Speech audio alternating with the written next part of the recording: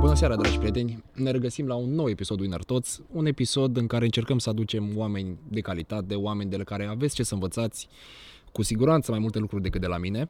În această seară avem un invitat mult mai deștept decât mine, fără pic de modestie, și prin prisma drumului pe care l-a trecut prin viață și prin ceea ce a realizat. Pe scurt, un om pe care îl apreciez nu doar pentru viața lui sportivă, cât și pentru ceea ce a reușit în prisma familiei sale și a exemplului pe care îl dă noilor generații, cât și copilul lui. Bună seara, Andrei! Mă bucur să te găsesc, îți mulțumesc de invitație. Ciao, Igor, și mersi tare mult de invitație. Îmi face plăcere să fiu prezent în podcastul tău, care l-am urmărit și este chiar unul de calitate. Mulțumesc frumos, Andrei! Îți mulțumesc pentru prezentarea pe care mi-ai făcut-o. Clar, nu aș zice mai deștept, pentru că asta e o chestie pe care este greu să o estimăm, cine este mai deștept, dar cu siguranță experiențele pe care le-am avut în viață m-au șlefuit și cu siguranță toate acestea m-au ajutat să fiu persoana în care sunt astăzi. Corect, de acord cu tine, Andrei. Acum, bineînțeles, dinaintea experiențelor vin unele principii cu care tu pleci la drum, unele reguli de la care nu te abați și clar știi pe ce drum să o iei. Acum, Andrei, pentru întreaga noastră comunitate, bineînțeles, persoane care nu te cunosc, spune-te, te rog frumos, cine este Andrei Rădoi de la începutul carierei, cum a început Andrei Rădoi, în ce s-a remarcat, eu știu foarte bine povestea ta, dar pentru comunitatea noastră trebuie să afle și ei. Cine este Andrei Rădoi de la începutul sportului? Da, aici vorbeai de principii și de cum văd eu lucrurile. Este clar, acestea mi-au fost șlefuite de sportul care m-a consacrat pe mine și acela a fost rugby-ul. O abordare suflată din familie. Tatăl meu a fost și el rugbist. Okay. La vârsta de 7 ani, deși aveam mingea de rugby și toată ziua le jucam și în casă și în parc și oriunde mergeam la picnic, nu scoteam mingea de fotbal, la noi scoteam mingea de rugby, okay, și ne trânteam și așa mai departe. Și când am auzit că prietenii de la bloc vor să meargă la rugby, clar, am zis, rugby, da, știu, a făcut tata, hai să mergem. Fără să știe, m-am dus la rugby la 7 ani, deci de la 7 ani până la 35 când m-am retras, adică anul ăsta. Okay. Și vorbind legat de principii, într-adevăr este sportul care m-a șlefuit, pentru că de la 16 ani eu am plecat de acasă. La 16 ani? Da. Ce înseamnă acest plecat de acasă, Andrei? Tu ai zis, gata, mă apuc de rugby, tati trebuie să... Nu, am apucat la 7 ani, am făcut la Baia Mare și pentru că acolo nu mai era echipă de junior 1, pe nivel de vârstă și îmi doream foarte mult să fac performanță în continuare, am plecat la București, la un centru național de excelență, să spun așa, okay, implicit și în echipa națională de juniori, okay, și acolo am făcut totul într-un cadru organizat. Și cu siguranță tot caracterul meu și tot ceea ce sunt astăzi în mare parte se datorează acestui sport minunat care are niște principii super solide legate de viață, nu numai de sport. Și bineînțeles el m-a ajutat să ajung unde am ajuns și toate acestea bazate pe aceste principii. Ok, Andrei. Ai spus o chestie foarte, foarte interesantă, că ai plecat la 16 ani, te-ai dus practic în București. Întrebarea mea în scurta mutarea ta, ce-a fost acel lucru care te-a făcut să zici practic la 16 ani, băi, eu mă duc la București să-mi urmez visul, ok? Pentru că sunt alți tineri, alți adolescenți, cum am fost și eu, mult mai tânăr decât tine, care vezi la 15-16 ani, chiar dacă au oportunitatea, rămân poate în zona de confort, cum o percepe ei la vârsta respectivă, sau rămân în cadrul familiei, Andrei. Ce a însemnat pentru tine rugby-ul de la atât de mult încât la 16 ani să zici, mami, tati, eu plec, eu mă duc la București pentru că acolo cred că o să fac mai multă performanță? Zâmbesc pentru că aici sunt două aspecte. Unul, e clar, nu-mi plăcea școala și ai mei au încercat să-mi implementeze un aspect frumos pe care încerc să-l implementez și acum copiilor mei și o să-ți explic despre chestia asta. Okay. A zis, băi, fă ce vrei tu în viață, numai fă bine. Ok. Da. Okay. Și i-am zis, bun, școală nu vreau să fac, este clar. Și atunci, bun, trebuie să faci ceva în viața asta, da? Dar fă bine ceea ce faci, pentru că dacă faci bine și faci cu plăcere, cu pasiune, cu siguranță vei ajunge undeva și vei face ceva. Și atunci am zis, cred că sportul va fi șansa mea, îmi place, sunt pasionat, bine, nu gândeam eu foarte departe la 16 ani legat de treaba asta, dar am zis, sunt pasionat, mă duc, asta fac. Nu mi-a plăcut școala, drept dovadă am mers și acolo, eram foarte mult în cantonamente, veneam din cantonamente probabil dintr-o lună de zile, abia a legat o săptămână eram la școală și atunci eram foarte obosit după cantonamente și știu că stăteam în căminul liceului, că liceul avea și cămin și internat și cazare și pentru persoanele masă care și... nu sunt de acolo. Exact, da. Și chiar săptămâna aia care trebuia să mă duc, eram foarte obosit și veneau profesorii, iar n-a venit Rădoi, mergeți, bați la ușă, că știu că a venit din cantonament, aduceți-l la ore. Și da, mai aveam un coleg de cameră, tot din Baia Mare, el făcuse profesional, nu făcea școală deloc el. Și mă dădea de gol și zicea, băi, hai, trezește-te. Și eu, să nu audă că sunt cameră, să se cadă că sunt cantonament, liniște. Da, și am trecut școlile cu chiu cu vai și uite așa, mi-am dat seama, totuși, când am ajuns pe la senior, la 19 ani, vedeam colegii mei că au liceele terminate. Am reușit să termin și liceul și tot ce trebuie, dar tot cu principiile aduse din rugby, vorbit frumos, respectos, puțin, te ducă și capul dacă îți explică ceva la o oră să înțelegi și să le prinzi și așa mai departe. Și am reușit să termin și liceul și am văzut că toți colegii mei se înscriu la facultate și ce e important să facă o facultate și vedeam pe seniorii care deja se angajau și își făceau tranziția după rugby, că li se cer școli și li se cer diplome și așa mai departe. Și am zis, nu trebuie să fiu tătălău echipei. E o chestie dezvoltată prin sport, ambiția și am zis pe toate ramurile vreau să fiu prosper. Și atunci cu colegii mei am început o facultate, am terminat prima facultate, am terminat și a doua facultate cu ocazia asta și între timp am făcut și sport. Da, apropo de tine, că uite și tu am înțeles că ai terminat dreptul. Da. Am terminat și eu dreptul. Foarte tare asta, nu știam, crede-mă. Asta am terminat dreptul, da. Păi m-am întrebat maică mea, zic, ce facultate să fac? Păi zice, spun sincer, dacă ai vrea, ea lucrează în cadrul MAI. Și am zis, zice, uite, asta te-ar ajuta dacă vrea să te angajezi aici după aia, te urcă direct în grad și așa mai departe, hai, fă-o. Na. Zic, bine, dacă tu zici, hai că o să fac și asta, cum am făcut liceu așa cu țărâita, o să fac așa și o facultate, am făcut și facultate, după care cu colegii mei de generație, în paralel, toți s-au înscris la sport, îți dai seama, sportiv la sport. Clar.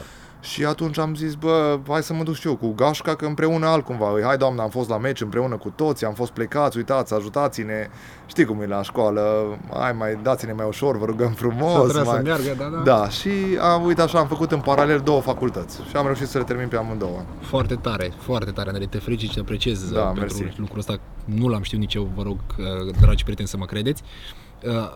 Am desprins mai multe lucruri din ce mi-ai povestit mai devreme. Unul dintre ele ar fi, Andrei, mi-ai spus că ai venit cu principiile de la rugby în noile cadre sociale, practic. Acum, întrebarea mea ar fi în momentul ăsta, Andrei, crezi că rugby și sportul ăsta te-au făcut din băiat bărbat? Crezi că acolo ai reușit să înțelegi practic ce înseamnă masculinitatea, să înțelegi ce înseamnă un bărbat adevărat, practic tu plecând de acasă? Da, în mare parte da, pentru că sunt singur la părinți, eram cocoloșitul familiei, vai să nu lipsească la copii la asta, să nu lipsească asta, pe când am mers în București și e clar că a trebuit să mă gestionez acolo. E greu pentru un copil de 16 ani să gestioneze, să aibă bani pe mână, îmi dădea o sumă de bani pe săptămână. Bineînțeles că la început nu știam să-i gestionez și cheltuiam toți în prima zi, ziceam lasă că mă descurc după aia și o fac eu cumva și așa, și după aia răbdam foame câteva zile și așa mai departe. Dar, cum am spus, bazat pe principiile de la rugby și nu numai de masculinitate și duritate, pentru că rugby-ul dezvoltă multe alte principii, respectul. Nu știu dacă ai văzut într-un meci de rugby oamenii aceia mari care arbitrul le vorbește și ei stau și le răspund yes sir sau așa mai departe la meciurile internaționale. Așa este și la junior și oriunde, da domnule, sau nu există să comentezi arbitrului, adică e vorba de respect, după care disciplina. Disciplina. Sunt mai multe principii, nu ai voie să dai în jucătorul care afla la sol, deci dacă e aflat la sol nu ai voie să intri în el, să-l lovești, să-l calci și așa mai departe. După aia legat de coeziune, legat de disciplină, legat de etica muncii. E clar că în rugby dacă ai păcălit, nu ai cum să reușești, pentru că e un sport foarte greu. Și ne-a fost implementată de mică chestia asta, muncă. Și atunci m-am dus mai departe cu chestia asta și în tot ceea ce am făcut în viață, cam așa am mers, cu muncă multă. Și disciplină, bineînțeles. Deci, practic, nu ești persoana care se spune așteaptă că ți se va da sau că vei primi. Clar, nu. Prin urmare, exact opusul, muncește și o să ai, corect? Exact. Am spus o chestie anterioară, Andrei, legat de faptul că introducerea a fost una că ai fost un băiat care nu i-a plăcut școala, totuși, paradoxal, ai terminat 2 facultăți după. Da, pentru că, sportul în general strânește o doză de ambiție în tine. Adică e clar că dacă nu-ți chestia asta de concurență, de a deveni mai bun, de a fi o persoană mai bună, de a fi un sportiv mai bun. Și asta nu se limitează doar la a intra pe teren și a câștiga meciul, bineînțeles că se transpune în toate aspectele vieții. Okay. Și atunci mi-am zis, nu am cum să fiu, exact cum am zis, dacă toți colegii mei, uite, văd seniorii, sunt ingineri, am în echipă, am oameni care merg după aia, nu știu, merg la muncă și văd că sunt oameni de și au facultăți, nu am cum să fiu eu tântălău echipe și să n-am nicio facultate și să nu fac școală. Okay. Drept dovadă am zis, trebuie să fiu prosper pe toate aspectele vieții. Plus că este cunoscut că sunt jucători foarte buni internațional care toți au terminat, sunt care au terminat medicina, sunt care au terminat dreptul și așa mai departe. Wow.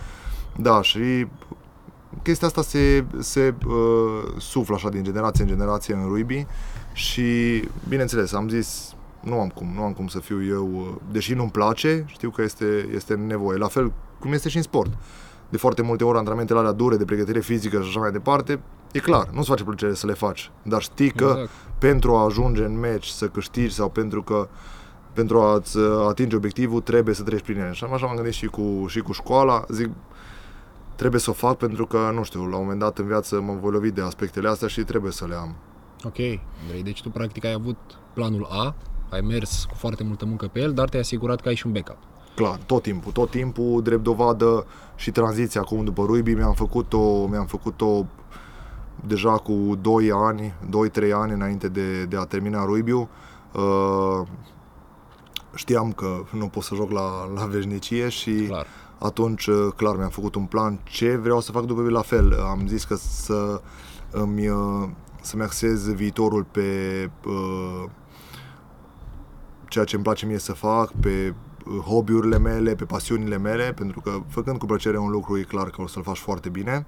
Okay. Și atunci am zis că hai să-mi pregătesc ușor terenul. Nu știu, a picat și chestia asta cu pandemia la fix pentru că am avut mai mult timp la dispoziție, am făcut ușor deja tranziția și am fost obligat să fac tranziția pentru că legat de ambiție, fiind salariați ai primăriei, s-a întâmplat să intrăm cu toți în șomaj. Okay. Și a fost lună în care m-am trezit cu, nu știu cât a venit șomajul, 700 de lei pe lună sau cât, și okay. Eu deja aveam un copil, familie și am zis clar, nu se poate așa ceva, eu nu pot să stau pe șomajul ăsta și am zis clar, uite, e oportunitate, oricum sunt pe final, haide să încep să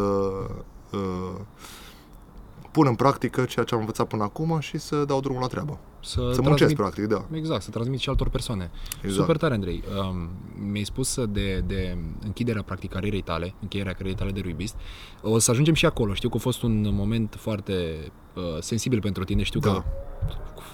Știu că văzusem story-urile în care ai făcut anunțul acesta și știu că prin story-ul respectiv ai transmis deja emoția regretului că trebuie să închei, pentru că ai fost forțat de această... Da, deși eram pregătit de treaba asta și știam că o să vină și așa mai departe, momentul în sine a fost dificil, da. Orică te pregătești, tot nu e bine. Exact.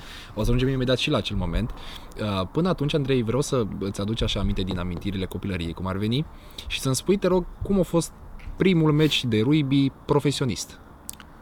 Deci sărim peste jocurile cu băieții în curtea școlii sau afară în parc. Primul meci în capitală, dacă îi putem spune, dacă acolo a însemnat începutul rugby-ului profesionist. Care a fost primul meci, Andrei? Mai ții minte momentul? A fost ceva ce ai ținut minte? Te zâmbesc, pentru că una la mână, la început am fost o persoană foarte emotivă, deci... Nu credeam asta. Da, mi-am tratat, prin sport mi-am tratat chestia asta legată de a vorbi deschis în public, legat de emoții și așa mai departe. Cu o seară înainte de meci nu mai puteam să dorm deloc. Okay. A doua zi, până la ora meciului, aveam senzații de vomă, adică știi greața aia când ai emoție și ai nodul în gât, exact, da. Și din primul meci, așa de turbat eram în ghilimele, că știu că am fost în București, Și a fost un trial unde erau, pe vremea respectivă erau câte 200 de copii pe teren, se făceau echipe pentru a prinde echipa națională. Selecții. Selecții de junior. Și eram prima dată acolo la selecțiile respective și știu că eram disperat să dau cei mai mult din mine. Okay. Și știu că, adică zicea că ce-ți aduce aminte, mi-aduc aminte doar că a început meciul, dar nu mi-aduc aminte cum s-a terminat pentru că a făcut comoție cerebrală, da. Wow. Da. Adică nu știu dacă știi procedeul de placaj la rugby. Ok. Cum este procedeul de placaj. Am mers la categoria de vârstă cu un an, doi mai mari ca mine. M-am dus, m-au trimis antrenorii. Câți ani aveai, Andrei? 16 ani și m-am dus la cei de la majori. 18-19. Seniori, adică deja. Mai aveau un pas și mergeau la senior. Și eu eram de... Senior atunci pe la 20? După 19 ani. Ok. Da. Ok. Și m-am dus și eu ca să arăt, zic, singura șansă fiind mai mic, trebuie să arăt că am curaj să mă pun cu oia. Și clar era mai mare, nu puteam să dobor și am intrat la unul din viteză maximă cu capul așa în viteză în genunchi. Și clar că mi-am dat una întâmplă și reset total. Wow. M-am trezit în salvare. Wow, ok. Da. Interesantă amintire pentru primul meci, Andrei. Da. Îți zic sincer. Și până la urmă, ce s-a întâmplat după acest meci? Păi clar, îți dai seama că antrenorii au zis, e mic, dar... Da. E mic, dar nu se dă înapoi. E clar o chestie la rugby, cum se zice, nu știu dacă se uită și fete. Oricum. Ne spunea antrenorul, la rugby ca să trebuie să ai coaie. Trebuie să ai coaie, exact. Da. Așa se spune, cred că în orice sport masculin de contact. Exact. Și atunci au zis, tehnică, alte chestii, putem să lucrăm cu el, are baza, e clar. Da. Ok, Andrei, ok. Deci, din câte înțeleg până acum, sportul a fost educația ta, practic. Da. Te-ai educat foarte mult prin sport, ai învățat multe lucruri prin sport, ai învățat inclusiv, mă gândesc, cum să lucrezi într-un colectiv. Exact. Clar, într-o echipă de rugby. Ce s-a întâmplat cu viața de sportiv de-a lungul anilor? Îți aduce aminte care a fost primul trofeu? Da, clar, am mers la București și în primul an ajuns acolo culminant. Pentru că am mers la un centru de excelență, eram cam strânși, cam cei mai buni din țară. Ok. E clar, am bătut pe toți, am ieșit campioni. După care, implicit, din prima, am făcut parte din toate loturile naționale de juniori, începând de la Under 17, Under 18, Under 19, Under 20, după care la 22 de ani am debutat și la echipa națională de seniori, unde am jucat până la 12 ani. Wow. În echipa națională de seniori, 73 de selecții, recordmenul de selecții pe poziția mea în echipa națională. Felicitări, Andrei. Mersi. Și, implicit, lotul național de juniori, campion european la lotul de juniori la Under 17, la Under 18, Under 20, da. Ok, foarte tare. Deci toate s-au legat. Erau, într-adevăr, pe vremea aia aveam niște generații foarte bune de juniori, drept dovadă nucleu, echipe naționale până acum 2-3 ani, când m-am retras și eu din echipa națională, tot nucleul acești 12 ani a fost bazat pe generația aceasta. Nu s-a schimbat? Erau câțiva dinainte care, să zic așa, mai veterani, după aia am venit noi tineri și am mers aproape 10 ani, am făcut nucleul ăsta de Under 19, Under 20 al generației mele, generația 86, 87, 85 chiar, am făcut nucleul echipei naționale de seniori. Ok, Andrei. Da. Okay, deci am avut și norocul să fac parte dintr-o generație bună. Ok. Da, nu doar că Andrei Rădoi a fost bun, pentru că e sport de echipă și n-ai cum să dovedești fără aportul colegilor, cât ai fi tu de bun. Ok, Andrei, înțeleg foarte bine. Văzând cu câtă pasiune vorbești și câtă dedicare vorbești raportat la trecutul pe care l-ai avut în acest sport minunat, aș vrea să te întreb, deși e o întrebare puțin retorică, dacă ai avea alegerea să faci altceva, ai face altceva? Să ne dai acum 20 de ani înapoi? Am avut-o pentru că înainte să merg la București, cum am zis, nu-mi plăcea școala, așadar toată ziua la sport. Făceam în paralel rugby și box. Și box? Da. Wow. Și la box am mers și deja eram la campionatele zonale, că așa se făcea pentru că erau foarte mulți sportivi pe județ. Pe acolo am participat la campionate, am caftit pe toți și trebuia să mă duc la campionatul național, la naționale cum ar veni. Să joc pentru, practic, medalia de aur. Și în același timp trebuia să fac alegerea de a merge la București să fac rugby. Ok. Deci, ori mă duceam la naționale cu boxul, ori și acum nu știu. Tatăl meu, deși a făcut rugby, a zis ce-ți place ție, exact aceeași chestie, ce-ți place ție, doar să faci bine. Și am zis, totuși, parcă mai palpitam să mă duc la București, aici la box, nu știu, mă duc, ies campion, îi bat pe ăștia, nu văd un viitor mare în box în România. Okay. Hai că mă duc la București, la rugby, că erau câțiva colegi de generație, drept dovadă, am mers vreo 6 din Baia Mare acolo, la București. Ok.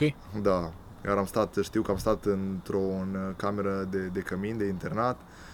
Din cei în 2 camere ne-au împărțit și am stat cu încă 2 colegi din Baia Mare, deci 3 în cameră. Deci că era o cameră, curtea ta, aici cât e masa ai mare, pat ca la pușcărie. Ca la pușcărie. Exact, ca la pușcărie, aveam jamantanele băgate sub pat cu cei, știi vorba, și o masă în mijloc.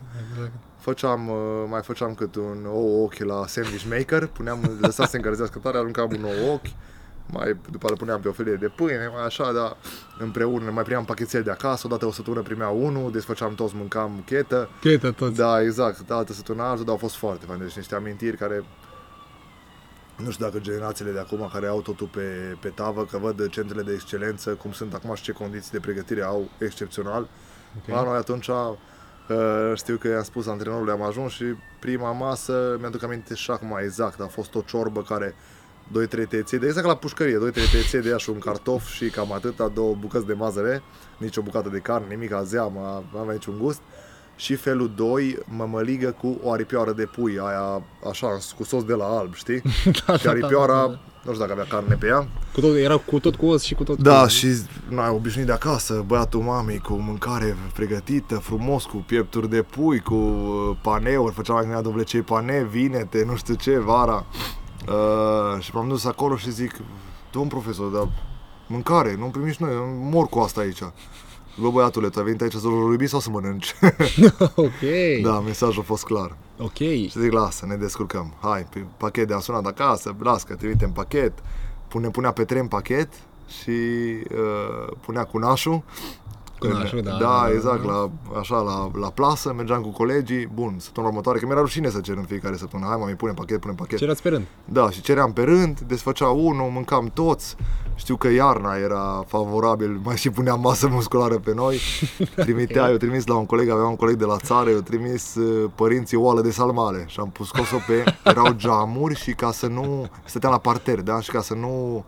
Așa era atunci, nu știu, cu gratii de alea, știi? Da, așa e și acum la cămine. Da, exact, și scoteam, o scos oala cu sarmale acolo afară pe gratii, închidea geamul, că n-aveam frigider, n-aveam nimic. Iarna puteam să luăm și de-astea care țin, știi? Okay. Și le scoteam afară, când aveam nevoie, luam de acolo o sarma, 2, o puneam, cum ți-am zis, în sandwich maker, le încălzeam în sandwich maker. Și vă descurcați. Da, ne-am descurcat. Ok, foarte, foarte. Dar e fain, uite, cu amintirile astea le ține minte și acum, dacă erau chestii banale, nu le țineam minte și nu erau. Foarte, foarte, foarte tare, Andrei. Vezi, practic, ce făceați voi atunci, în special tu, ați demonstrat că se poate performanță și în condițiile astea. Crezi că faptul că ai crescut cu condițiile astea a fost un avantaj sau un dezavantaj față de exact ce ai spus tu, care sunt condițiile celor de centrelor de performanță acum la rugby? Da. Din punctul meu de vedere, acum văzând lucrurile, clar un avantaj. De ce? Nu numai în sport, nu numai legat de junior, nu numai legat de acest aspect. Vremurile grele construiesc oameni puternici. Înscriem vremurile bune, degradează generațiile. Drept dovadă, ne uităm la generațiile actuale care au totul pe tavă și nu prea luptă pentru idealurile lor, pentru că li se pune totul pe tavă. A cui e vina, Andrei, crezi că aici? A sistemului, clar. A sistemului? A sistemului, atât din punct de vedere a educației, aici e implicit și părinții, pentru că tot datorită sistemului trebuie să meargă la muncă, ignoră aceste aspecte, sunt nevoiți foarte mult dintre ei, am observat foarte mulți părinți nevoiți să plece afară la muncă, trimit euroi la copii au la 19 ani mașină, da? Eu eram salariat la 19 ani și știu că am primit de la bunicul meu o Dacia, să o conduc, nu de tot, să am să o conduc, mi-am făcut permisul, dacă iei permisul, asta uite, eu nu mai am nevoie de ea și îți dau ție. Dacia 1310. Clasic. Da, care, nu știu cum trebuia să-i fac cu nu știu ce jos, să încălzesc, să încălzească motorul ca să pornească și așa mai departe. Da, acum apasă pe buton, închidere centralizată. Exact. Nu știu, cum ai putea să-i mulțumești pe ei, să-i faci să-și dorească ceva mai mult? Păi au deja totul, la 19-20 de ani. Okay. Și atunci ori se renaște așa în ei o nemulțumire sau o dorință de a avea ceva mai mult, ceea ce e greu de crezut, ori se plafonează. Ok, Andrei. Ok, clar, tu vorbești din punctul de vedere al unui tată, că ai o familie extraordinară. Vreau să te întreb, Andrei, ce poate face o persoană ca să nu ajungă copilului așa, sau nu ca să nu ajungă, de fapt, că nu e un lucru rău să beneficieze de toate lucrurile pe care au muncit părinții lui, dar cât să știe să aprecieze valoarea lucrului și să știe că trebuie să fie și el inclusiv încă o generație care, vezi, construiește, nu doar consumă. Da.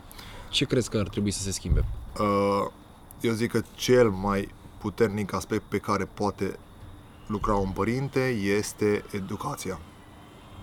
Cea mai bună investiție este educația. De aia copilul meu cel mare este la homeschooling, deși dau un ban, recunosc, nu sunt adeptul sistemului nostru cu profesori care stau din 10-10 minute, la 50 de minute pauza de masă, hai stai în bancă, la religie li se povestește, nu știu, am înțeles acum și cărțile pe care le-au scos că pot să-și aleagă să fie și băiat și fetiță, ce-și doresc ei, și că este normal, da, aud de la prieteni că deschid cartea și cum dorești tu să fii, poți să fii și fetiță și băiat, nu este o rușine, indiferent de sex. Mi se pare niște aberații.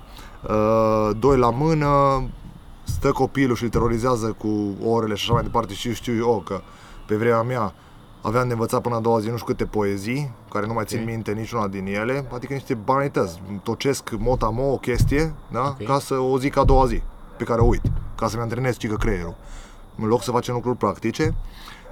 După care, stai că nu am reușit să facem totul la ore, hai să-ți mai dau niște ore suplimentare și să-ți plătesc după.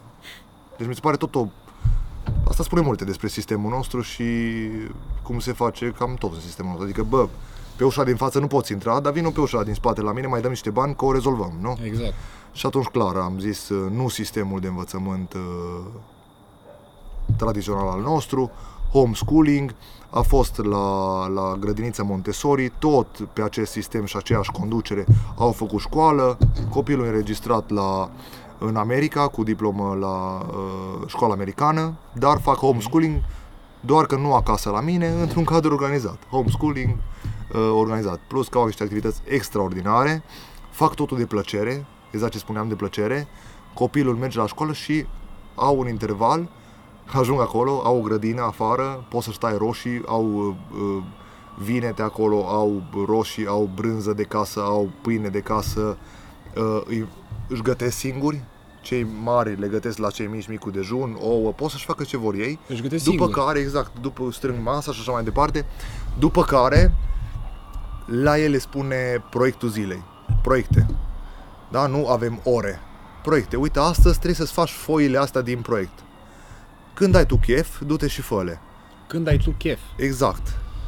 Când ai nu ai chef, du-te afară, nu știu, curăță în grădină, joacă-te, joacă șah, au tot felul de activități pe care poți să le au loc de joacă, au leagă și așa mai departe, când te simți tu doar că trebuie să-ți faci chestia asta astăzi. Deci e și o obligație în același timp, că trebuie să o facă, dar când este el dispus, pentru că copiii merg și o fac din plăcere, dau un randament foarte, foarte bun. Drept dovadă, el la 6 ani știa să scrie, să citească și lucruri pe care alți părinți, nu știu, probabil o să ajungă să dea ore, să fac chestii practice.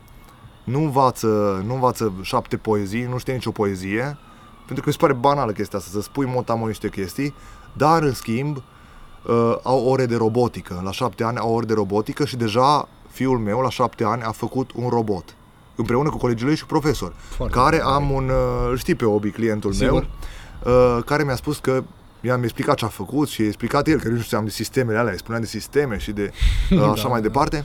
Și a spus că el a făcut chestia după facultate. După facultate, hobby, care este al treilea hobby, este al treilea din România pe aspectul ăsta de robotică și foarte căutat. Să o subliniem puțin, treaba asta mi se pare extraordinară. Care, de fapt, scuză-mă că te întrerup, din punctul meu de vedere, acum vrem, nu vrem, acolo se îndreaptă lumea spre automatizare. Clar. Eu zic că asta va fi viitorul lumii. Totul se duce spre tehnologie. În tehnologie și atunci de ce îi fac au pătrat copilului cu niște chestii care nu îl vor ajuta în viață, când el merge acolo și lucrează lucruri practice care cu siguranță se va lovi de ele în viață.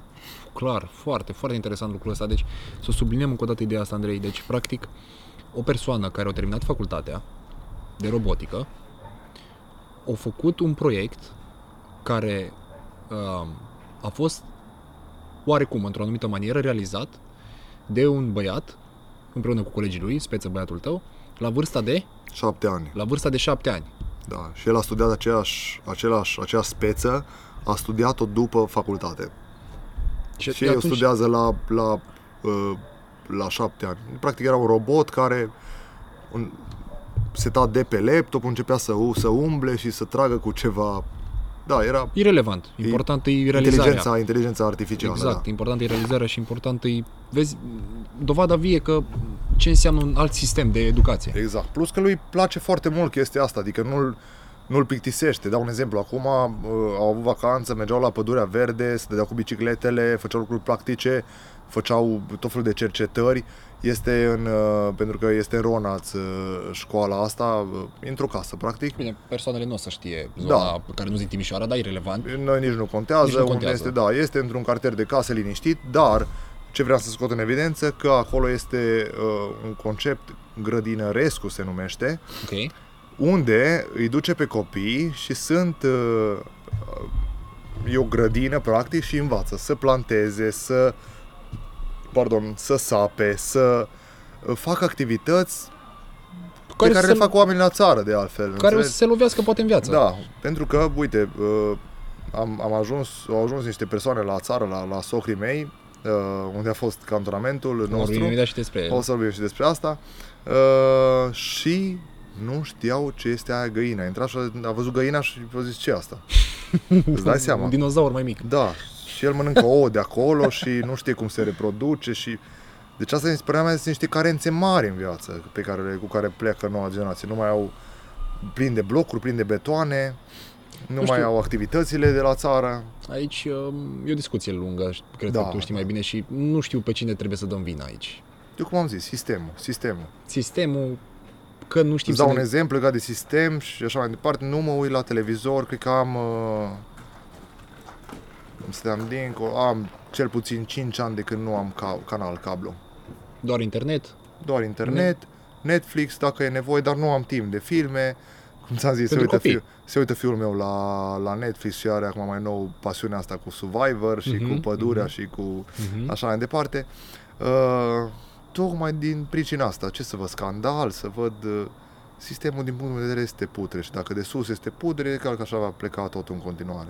Vezi ce înseamnă, Andrei, un exemplu practic de părinte tânăr care înțelege ce înseamnă îndoctrinarea asta prin televizor, că de fapt asta se întâmplă, nu? Te uiți la televizor, induci știri negative, asimilezi informație negativă, te lași distras, practic. Și te umple de panică și frică și oamenii care sunt panicați, fricoși și neinformați sunt cei mai vulnerabili. Foarte interesant treaba asta, Andrei. Și asta vreau ca și copilul meu să fie un om puternic, nu unul vulnerabil, făcut de această societate, practic. Clar. Foarte, foarte, foarte interesant, foarte interesante lucruri, Andrei. Aș vrea să te întreb când a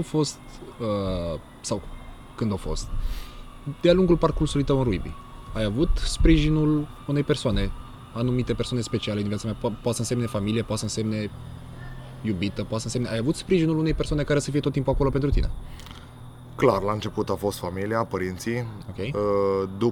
După ce am terminat etapa de junior la București, unde ți-am zis, mă ajutau financiar pentru că nu aveam salar acolo, de-abia de la 19 ani am fost salariat, unde m-am întors tot la Baia Mare, okay. Echipa orașului cu care am luat și titlul de campion 6 sau 7, nu știu, Ok. titlul de campion, Cupele României la fel vreo 5 sau 6. Ok. Foarte tare. Dar deja acolo eram salariat, stăteam în chirie, stăteam singur, eram deja adolescent și vreau să fiu independent. Dar clar, familia mea a fost alături, mergeam la părinți, mâncam, tot timpul mă susțineau, tatăl meu, bineînțeles, pe rugby, m-a ajutat cu sfaturile necesare și cu tot ce a fost nevoie, chiar cu un pic de presiune, mereu dorea și am simțit chestia asta, mereu a dorit ceea ce n-a obținut el, pentru că a avut doar o selecție în echipa națională și a dorit mai să reușești tu. Da, și a dorit mai mult de la mine și eu, ai văzut, probabil m-a ajutat chestia asta, că a pus presiune pe mine, important să pui, dar într-un mod constructiv, Clar. presiune, am reușit cele 73 de selecții față de una a lui. Foarte tare. Și mă gândesc că e super mai mândru decât faptul că le-ar fi dobândit el, sunt sigur. Cu siguranță, Da. cu siguranță, Andrei. Ok, și după acest sprijin al familiei? E clar, după aia a venit descoperirea vieții mele, soția, Ok. care e clar, și acum formez o echipă minunată cu ea. Deci fata asta, n-am ce să zic, jos pălăria, mi-a schimbat viața total. Ok. Am progresat din toate punctele de vedere, spiritual, mental, enorm. Ok, Andrei, ok. Da. Practic, De dovadă cum poate o fată să te distrugă și să scoată cea mai proastă variantă din tine, la fel poate să te înalțe și să... hai să insistăm puțin pe subiectul ăsta. Sigur. Puțin pe subiectul ăsta, Andrei. Ce înseamnă pentru tine, din punct de vedere al unei femei potrivite? Ce calități, dacă ai putea să ne descrii puțin, la ce ar trebui să fie atent, de exemplu, fiul tău, David, când crește și e cazul să își găsească o prietenă, o iubită, care crezi tu că sunt caracteristicile cele mai importante? Care ar fi sfatul tău pentru persoanele care se uită și... Uite, scuză-mă, tu reușind să construiești o familie grozavă, reușind, din punctul meu de vedere, să munciți foarte mult pentru a da exemple de cum se face într-o familie. Chiar tu vorbești tot timpul despre story-uri, despre puterea exemplului față de copiii tăi, Clar. cum trebuie să te comporți în fața lor și așa mai departe. Ce văd, aia vor reproduce. Exact. Care crezi că ar fi lucrurile importante, Andrei? Aici sunt două aspecte foarte importante. Unul este acela de a se completa unul pe altul. Okay. E clar că, acum asta o spun din proprie experiență. Okay. Eu cu Ioana ne completăm foarte bine. Dacă eu sunt mai... și datorită sportului pe care l-am practicat, dacă eu sunt mai impulsiv, mai nervos, mai agitat, ea este persoana calmă, ea este persoana care ia deciziile la rece, care mă calmează, deci mă completează foarte bine. După care, clar, este o fată cu principii solide în viață, la fel cum pe mine m-a șlefuit sportul, pe ea zic că a șlefuit tot sportul, pentru că și ea a fost sportivă de performanță, da, exact, handbal. Dar mai mult decât atât este acea fată de la țară, plecată de la țară, da. Ea a plecat de la 10 ani, practic, cred că. 10 ani de acasă? 10 ani, da. Wow. 10 ani, la fel, a plecat în Cămin, în Baia Mare, e de lângă Baia Mare, un sat de lângă Baia Mare. A plecat la fel, să facă sport, să facă gimnastică. Și pentru că a crescut foarte mult, antrenorul de la gimnastică i-a zis antrenoare de la handbal, uite, am una foarte talentată, dar deja a crescut prea mult, i-a la handbal. Și antrenorul de la handbal, pentru că era un club privat, a luat-o și le-a băgat pe toate într-un apartament și a văzut în ea potențial și a crescut. Și putea, acum vorba aia, o fată plecată de acasă poate să ajungă orice, îți dai seama. Dar, pentru că e fata la țară și avea 2 frați mai mici, știu că îmi povestea că părinții ei mergeau la câmp și așa mai departe, trebuia cu o mână să facă mâncare așa mai departe, exact ce face și acum cu copiii. Și un exemplu clar pentru mine de putere. Asta înseamnă femeie puternică. Cu o mână făcea mâncarea, cu o mână își ținea fratele și sora și îi trăgea după ea până la câmp, ducea olcica cu mâncare, pentru că părinții nu aveau timp, toată ziua munceau la câmp, după care aducea înapoi acasă, le schimba Pampers-ul și așa mai departe și atunci erau Pampers-uri, nu ca așa acum, erau scuteri, acelea pe care trebuie să le speli. Okay. Și iarna îmi povestea cum le spăla la apă înghețată afară. Ok. Și așa părerea mea că așa și-a creat și și-a șlefuit caracterul și tot ceea ce este azi. E o femeie foarte puternică. Extraordinar. Și nu știu, greu. Asta mă gândeam și eu, Andrei. Greu să mai găsești ceva așa în ziua de astăzi. Greu dacă nu e posibil. Da, drept dovadă am plecat cu ea singuri, am plecat în Anglia, unde am jucat în campionatul englez un an și 8 luni. Și zic sincer că după experiența aceea am plecat la 25 de ani amândoi, pe cont propriu, greu în Anglia, greu, toată lumea zicea, Anglia, Londra, Ruibi, ce tare, nu a fost tocmai ușor, plăteam doar chiria, 1300 de lire pe lună, Wow. doar chiria, dar după experiența asta mi-am dat seama că eu cu fata asta pot să fac orice în viață. Că a fost momentul când ai... Da, am zis, eram căsătoriți deja și am zis, dacă o am alături, împreună noi doi, nu există bariere. Foarte tare. Da, și drept dovadă acolo am și zis, gata, facem și copil și am venit din Anglia cu... Am plecat 2 și am venit 3. Da. Cât de tare asta. Da, de-aia am și venit la Timișoara, pentru că mi se părea foarte greu acolo cu chiria care era foarte mare și așa mai departe, să mai ne tream cu camera, asta însemna vreo 1800 de lire chirie. Ca să te stabilizezi. Da, zic, nu muncesc acolo să rup oasele, deci era foarte greu, mai greu ca și în România, să joc într-un campionat profesionist, să rup oasele, să dau toți banii pe chirii și pe viața scumpă din Londra, că asta era visul meu, să mă mut la o altă echipă în afara Londrei, unde era mai ieftin, n-a fost să fie și am zis, bine, m-am întors la Timișoara. Ok, Andrei, ok. Da. Ok. Înțeleg acum situația interesantă, poveste, nu știam nici pe asta cu Anglia, Da, crede-mă. da. Deci văd că te-ai emoționat și e o poveste foarte, foarte, foarte frumoasă aici.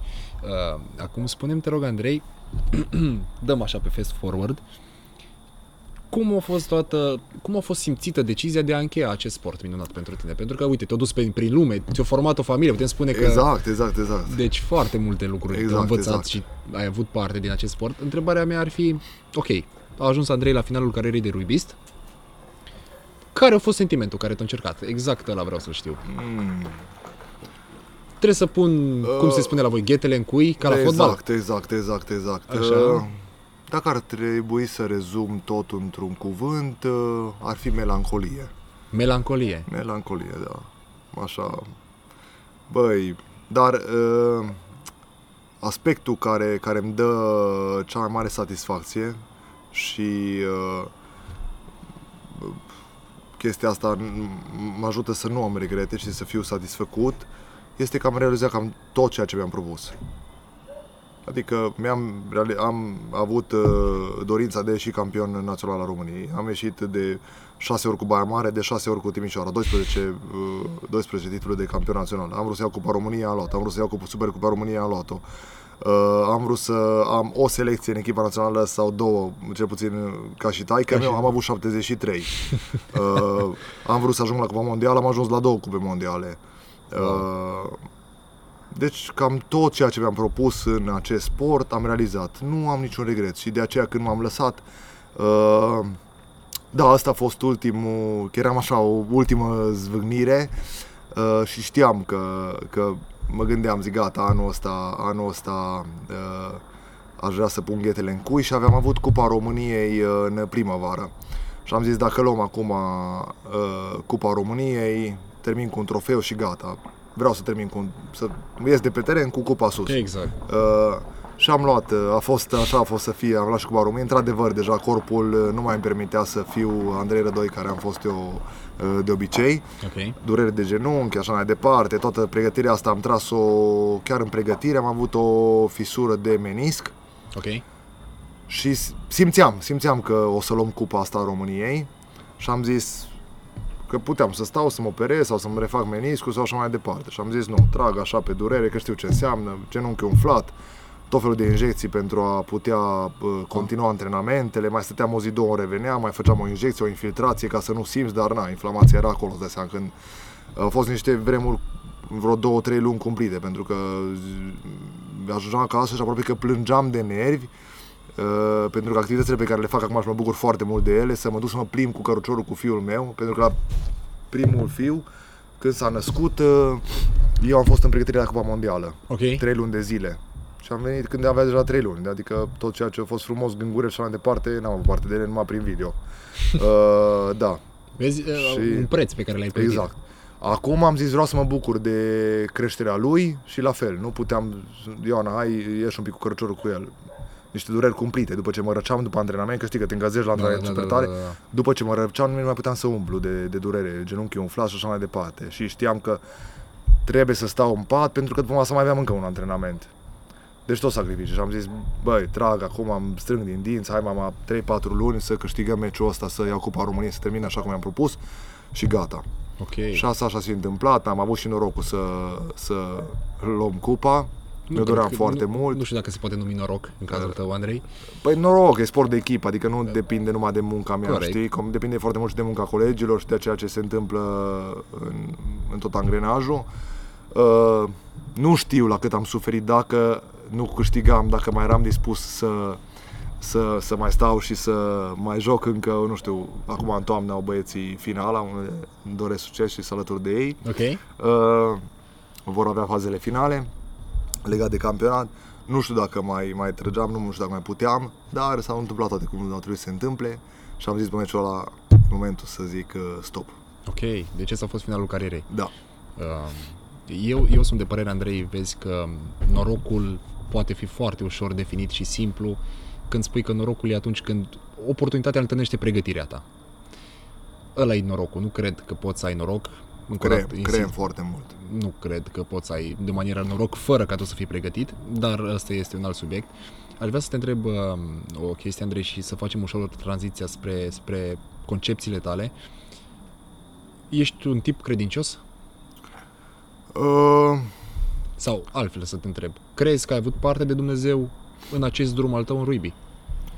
Sau în viața ta? Cum o vezi tu? Ce înseamnă religia pentru tine, Andrei?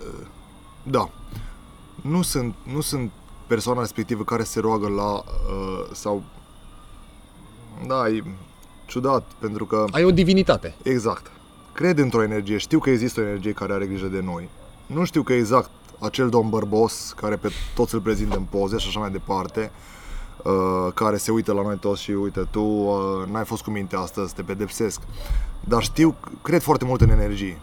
Adică mai mult decât divinitatea pentru mine înseamnă foarte, foarte mai mult decât atâta, nu doar biserică, cruce și așa mai departe. Cred foarte mult în energie, cred foarte mult că dacă oferi chestii, dacă ești bun și așa mai departe, toate se vor întoarce către tine. Cred că dacă vei face rău și ai un suflet rău, la fel, aceleași energii se vor întoarce către tine. Deci cred, și practic cam la asta se rezumă și credința, nu? Că o gândim sub o altă formă sau o vedem sub o altă formă. Nu fac rău pentru că mă vede, cum am spus, nenea bărbosul. Exact. Nu, eu nu văd așa. E vorba de suflet în primul rând. Da? Totul e legat de suflet. Ceea ce gândesc eu, ceea ce simt eu, după care toate se întorc. E o energie, părerea mea. Okay. Da. Okay. Se poate, nu avem de unde să știm, nu e o certitudine, se poate, nu știu, să existe cineva, ceva, dar atâta timp cât nu am certitudini, nu pot zic chestia, dar legat de ceea ce am eu în suflet, asta e o certitudine. Dacă eu gândesc urât despre tine, e o certitudine, nu? Și știu că gândurile acele negative, în primul rând că mă vor, pe tine nu știu dacă te vor afecta, că tu nu știi chestia asta, dar clar pe mine mă vor apăsa. Asta e foarte interesant. Da, și atunci cred, îmi place să mă duc pe lucrurile palpabile. Adică ce pot eu să controlez, ce simt eu, cum sunt eu și așa mai departe. Okay. Pentru că și, într-adevăr, și legile, cum le spune din Biblie. Ok. Poruncile, legile care au fost create, același principiu au la bază. Să nu faci rău, să nu minți, nu? Adică ce avem noi în suflet. Exact.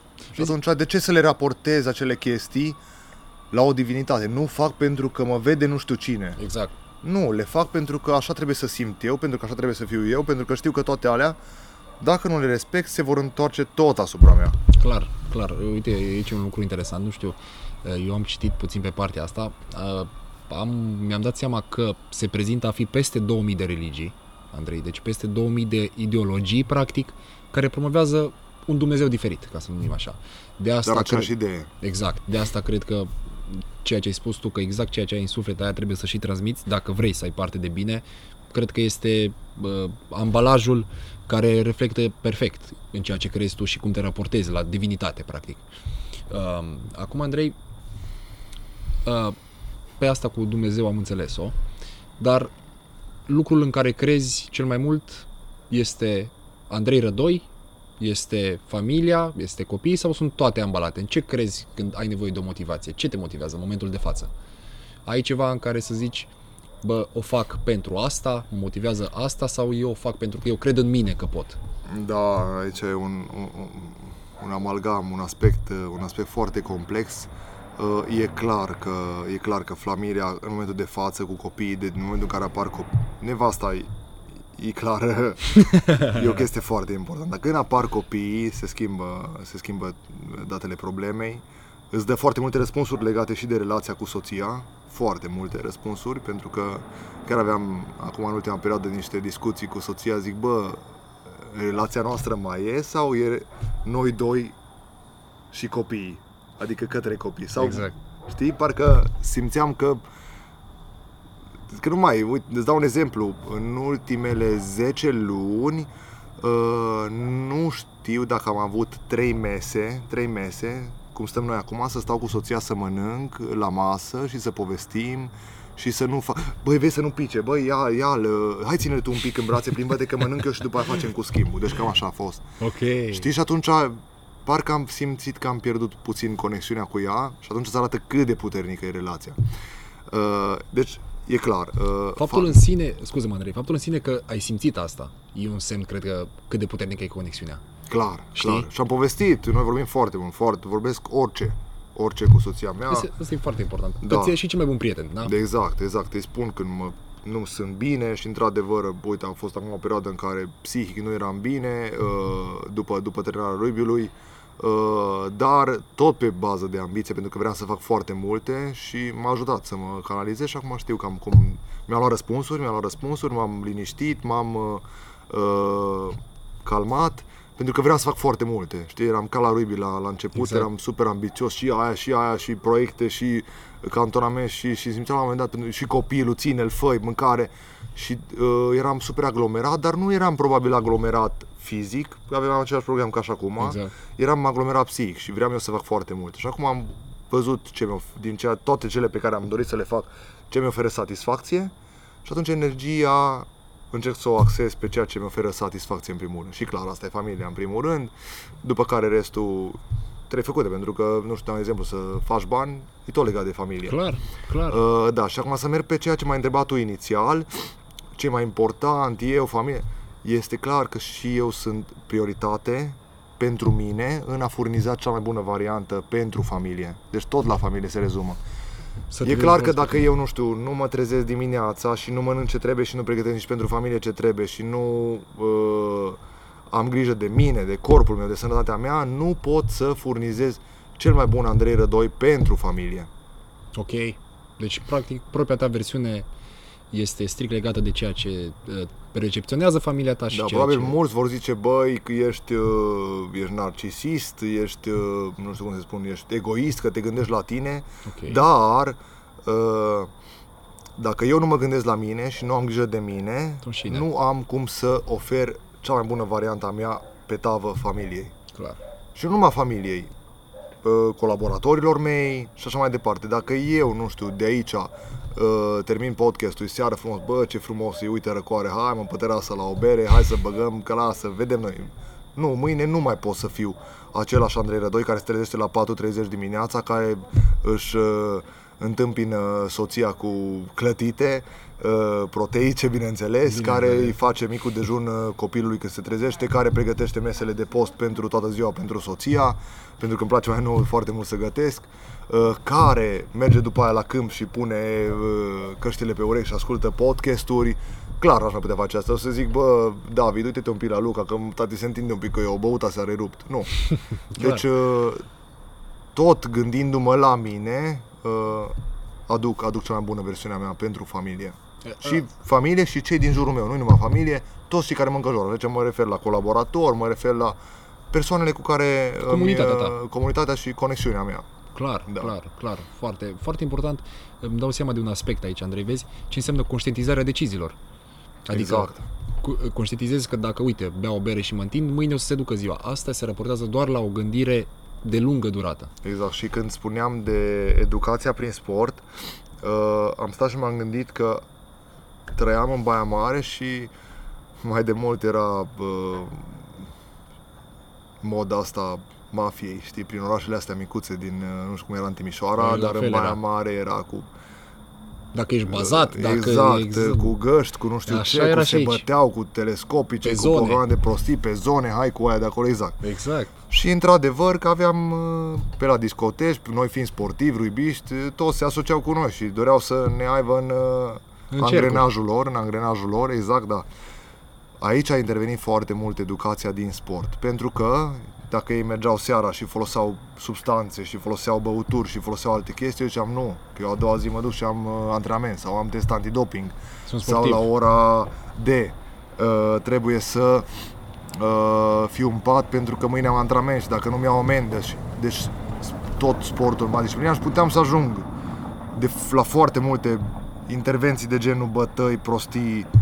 Am lipsit tocmai pentru că eram în pat și pregăteam o zi de succes. Îți știai drumul. Pentru sport, exact. Pentru drumul. sport, da. Probabil fără sport, dacă făceam școală, ziceam lasă-mă că pot să adorm un picuț în bancă. Dar uite, la sport n-am putut să adorm în bancă și a trebuit să mă duc la somn și ia uite că a ieșit o variantă mai bună din mine. Foarte tare, cu siguranță a ieșit o variantă mai bună. Ai spus asta nu vreau să se creadă că școala nu ar fi bună și copiii nu trebuie să facă școală. Corect. Drept dovadă, pentru copilul meu pun mare accent, la fel îi spun fă ce-ți place, acum văd că mai nou e nebunit și el cu mușcă, asta ne vede toată ziua, se încordă prin oglindă. I-am făcut în seara asta, i-am cumpărat, am fost cu el la Lidl înainte să vin aici, l-am luat de la lupte, zic ai băgat tare, hai că meriți o masă mai așa, mai de răsfăț. Și am mers în Lidl să fac niște cumpărături și am văzut chestii de astea, rondele, dar grisine, sau nu grisine, cum le zice? În fine, și am luat de aia, i-am pus cu cașcavale, i-am pus cu salam, el și-a ales salam și zice, tati, dacă tot luăm salam, să luăm salam, că noi nu-l luăm în casă. Și zice, mi-a zis mami, dacă tot luăm de asta să luăm bio, uite ăla e bio, că trebuie să citească, tati, uite. Ce înseamnă după, cum învățați? Exact, păi nu, exact ce vede în casă, asta spune, ei reproduc tot. I-a luat salam bio picant cu piper, și-a luat el salam bio cu piper, cașcaval, și sărățele cu chimen, așa, de astea plate, și am pus o bucată de aia, salam, un cașcaval, unde au un salam, un cașcaval și l-am băgat în airfryer, s-a topit chestia asta, s-a făcut o chestie și a zis către mine, după toată chestia asta, tata, mi-ai făcut asta așa după lupte, dar vă nu mâncați de asta, după asta o să-mi crească mușchii sau nu? Foarte tare, adică Andrei. el știe că eu tare, când Andrei. vorbesc cu soția mereu ne aude bun și asta ce grăsim să mâncăm acum, uite n-am destule proteine, știi, și el aude chestiile astea, acum mi-a dat seama că trage informația și el, pentru că n-a văzut la noi chestiile astea că le mâncăm și mi-a spus, tata, da, o să-mi crească mușchii acum după antrenament, că am fost la lupte. Deci, foarte tare. E clar că acolo, în subconștientul lui, în circuitele lui, se produce ceva interesant. Da, se înrădăcinează clar principii foarte sănătoase. Exact. Vreau să te întreb, lăsăm deoparte familia, lăsăm deoparte binecuvântările tale. Cine este Andrei Rădoi acum?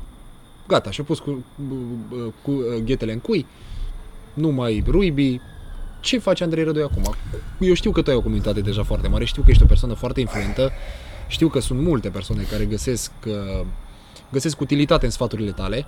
Acum că unii vor totul pe gratis, e partea a doua. Ce vreau eu să știu, Andrei, este cum reușești acum să le transmiți oamenilor din experiența ta și din principiile tale sănătoase? Da, legat de acest aspect, aici e o chestie super interesantă unde mi-a luat un răspuns pe care vreau deja îl transmit colegilor mei din aceeași generație care încă nu s-au lăsat, pentru că foarte mulți lasă viitorul la voia întâmplării. Eu nu am lăsat la voia întâmplării, dar am avut o așteptare care s-a spart așa ca un glob de gheață. Am zis, băi, sunt Andrei Rădoi, fost sportiv de performanță, mi-a cântat imnul 12 ani de zile, adică sunt cineva în sport, mă duc tot în domeniul sportului, o să vrea toată lumea să antreneze cu Rădoi Andrei, să fie ca Rădoi Andrei, să facă sport, ca pe când încolo să aflu, după ce îmi fac eu comunitatea și mă apuc de antrenor personal și mă apuc de nutriție și întrebam pe mulți, așa, ai făcut ruibi? Știi? Adică cine ești? Ai făcut și ruibi? Da, pe oameni nu interesează nimic. Nu pot să zic că nimic. Da, bravo, ai fost super. Bun, și acum ce faci? Și cu ce mă ajuți? Da, cu ce mă ajuți? Cu ce mă ajută că ție ți-o cântat imnul 12 ani? Sau că tu ai fost pe stadioane, ai jucat în fața a 89.000 de spectatori pe Wembley? Că dacă le spun că v-am jucat pe Wembley, așa, și slăbesc eu de la chestia asta? Deci, important este ce faci aici, acum. Și pe asta mă concentrez și pe asta se concentrează Andrei Rădoi, ce face aici, acum, pentru cei pentru care lucrează și ce furnizează acum. Degeaba am fost eu cine am fost, am făcut ce am făcut în sport. Dacă eu acum, nu știu, dau un exemplu, am fost un sportiv foarte bun, da? Dar mâine fac exercițiile pe care le făceam eu în sport cu o persoană care nu are această capacitate, cu siguranță sunt foarte slab. Ok. Nu? Ok. E un punct de vedere bun. Acum, ideea e așa, Andrei. Mă gândesc că majoritatea oamenilor care vin la tine vin cu scopul recreativ de a face sport, de a slăbi, suntem amândoi în același domeniu. Ai avut vreodată pe cineva care e pregătit pentru rugby? Că am văzut că tu pregătești și atleți pentru tenis, am văzut că pregătești atleți am fotbaliști, am handbaliști, deci sportiv de performanță. Da, sportiv de performanță, îmi place chestia asta, deci cu ei chiar mă simt în elementul meu acolo, chiar simt că pot să accelerez, să apăs tare pe accelerație, să fac periodizările, deși și cu ceilalți trebuie făcut acest aspect, dar la o scară mai mică și totul pe, cum ai spus, recreativ și pe scara lor de progres. Clar. Într-adevăr este diferit și trebuie să știm să facem diferență între sport de performanță și între sport ca stil de viață și stare de bine, pentru că sunt două chestii diferite și aici vreau să ridic un semnal de alarmă legat de ceea ce înseamnă sportul de performanță. Toată lumea zice, sportiv, ce bine se simte, Nu, foarte multă lume nu știe că noi sportivii avem nopți în care nu puteam să dormim de dureri. Acum, după terminarea sportului, suntem cu picioare operate, cu umeri care nu mai funcționează în parametrii optimi și atunci, cu siguranță, omul când vine la sport nu vine pentru treaba asta, vine pentru o stare fizică mai bună și o stare a sănătății superioară. Exact. Deci, și degeaba am fost eu sportiv de performanță foarte bun dacă nu pot și nu știu să implementez aceste adoptări unei persoane care caută altceva față de sport de performanță. Clar. Deci, ca să înțeleagă toată lumea, în sportul de performanță se pune accent pe performanță. În sportul recreativ se pune accent pe starea de bine. Exact, și sănătate. Eu le spun tuturor colaboratorilor mei, în tot ceea ce facem, aspectul primordial este sănătatea. După care toate vor veni de la sine, pentru că dacă mănânci ce trebuie, dacă te antrenezi cum trebuie, dacă dormi cum trebuie, cu siguranță starea ta de sănătate va avea beneficii. Clar. Aici nu poate fi vorba și de sportul de performanță, pentru că de foarte multe ori ai vrea să dormi și nu poți că trebuie să mergi la al treilea antrenament, de foarte multe ori ești dărâmat de oboseală, dar trebuie să mai mergi să mai faci un antrenament și trebuie să te autodepășești și mai departe, deci acolo cu siguranță este de foarte multe ori, nu știu, de doar un genunchi, dar tu trebuie să alegi cu el umflat în continuare, pentru că ai meci și nu poți să stai că îți pierzi forma fizică, deci sunt două aspecte diametral opuse. Pentru că trebuie să faci toate lucrurile astea, practic, pentru că primează performanța. Exact. Și exact ce mi-ai spus tu, Andrei, nu primează sănătatea. În momentul când ești sportiv de performanță. Asta e adevărul. Clar. Oamenii care Dar nu au fost... fiecare meserie cu riscurile ei. Exact. De asta sportul de performanță, dacă îl faci oricum altcumva decât nu din pură pasiune, o să renunți la un moment dat. Clar. Voiam să te întreb, Andrei, știu că tu ești și o persoană care a încercat să adune oamenii la un loc, să le arate ce înseamnă de fapt întoarcerea la origini, nu? Zic bine? Exact, la origini. Zic bine și vreau să-mi povestești puțin ce s-a întâmplat. Tu știu că ai organizat un retreat. Aș vrea să ne povestești puțin cantonament, că acum e nebunie cu retreat-urile astea. Cantonament, mergem pe tradiție. Cantonament, că toți sportivi și e nebunie cu retreat-urile astea care sunt la modă, cu hai să bem suculețul de țelină dimineața și mai bem dimineața seara o apă cu lămâie și medităm 10 minute și ne detoxifăm de la ce, de fapt? Da, păi nu, ideea este că și asta cu meditația, într-adevăr, da.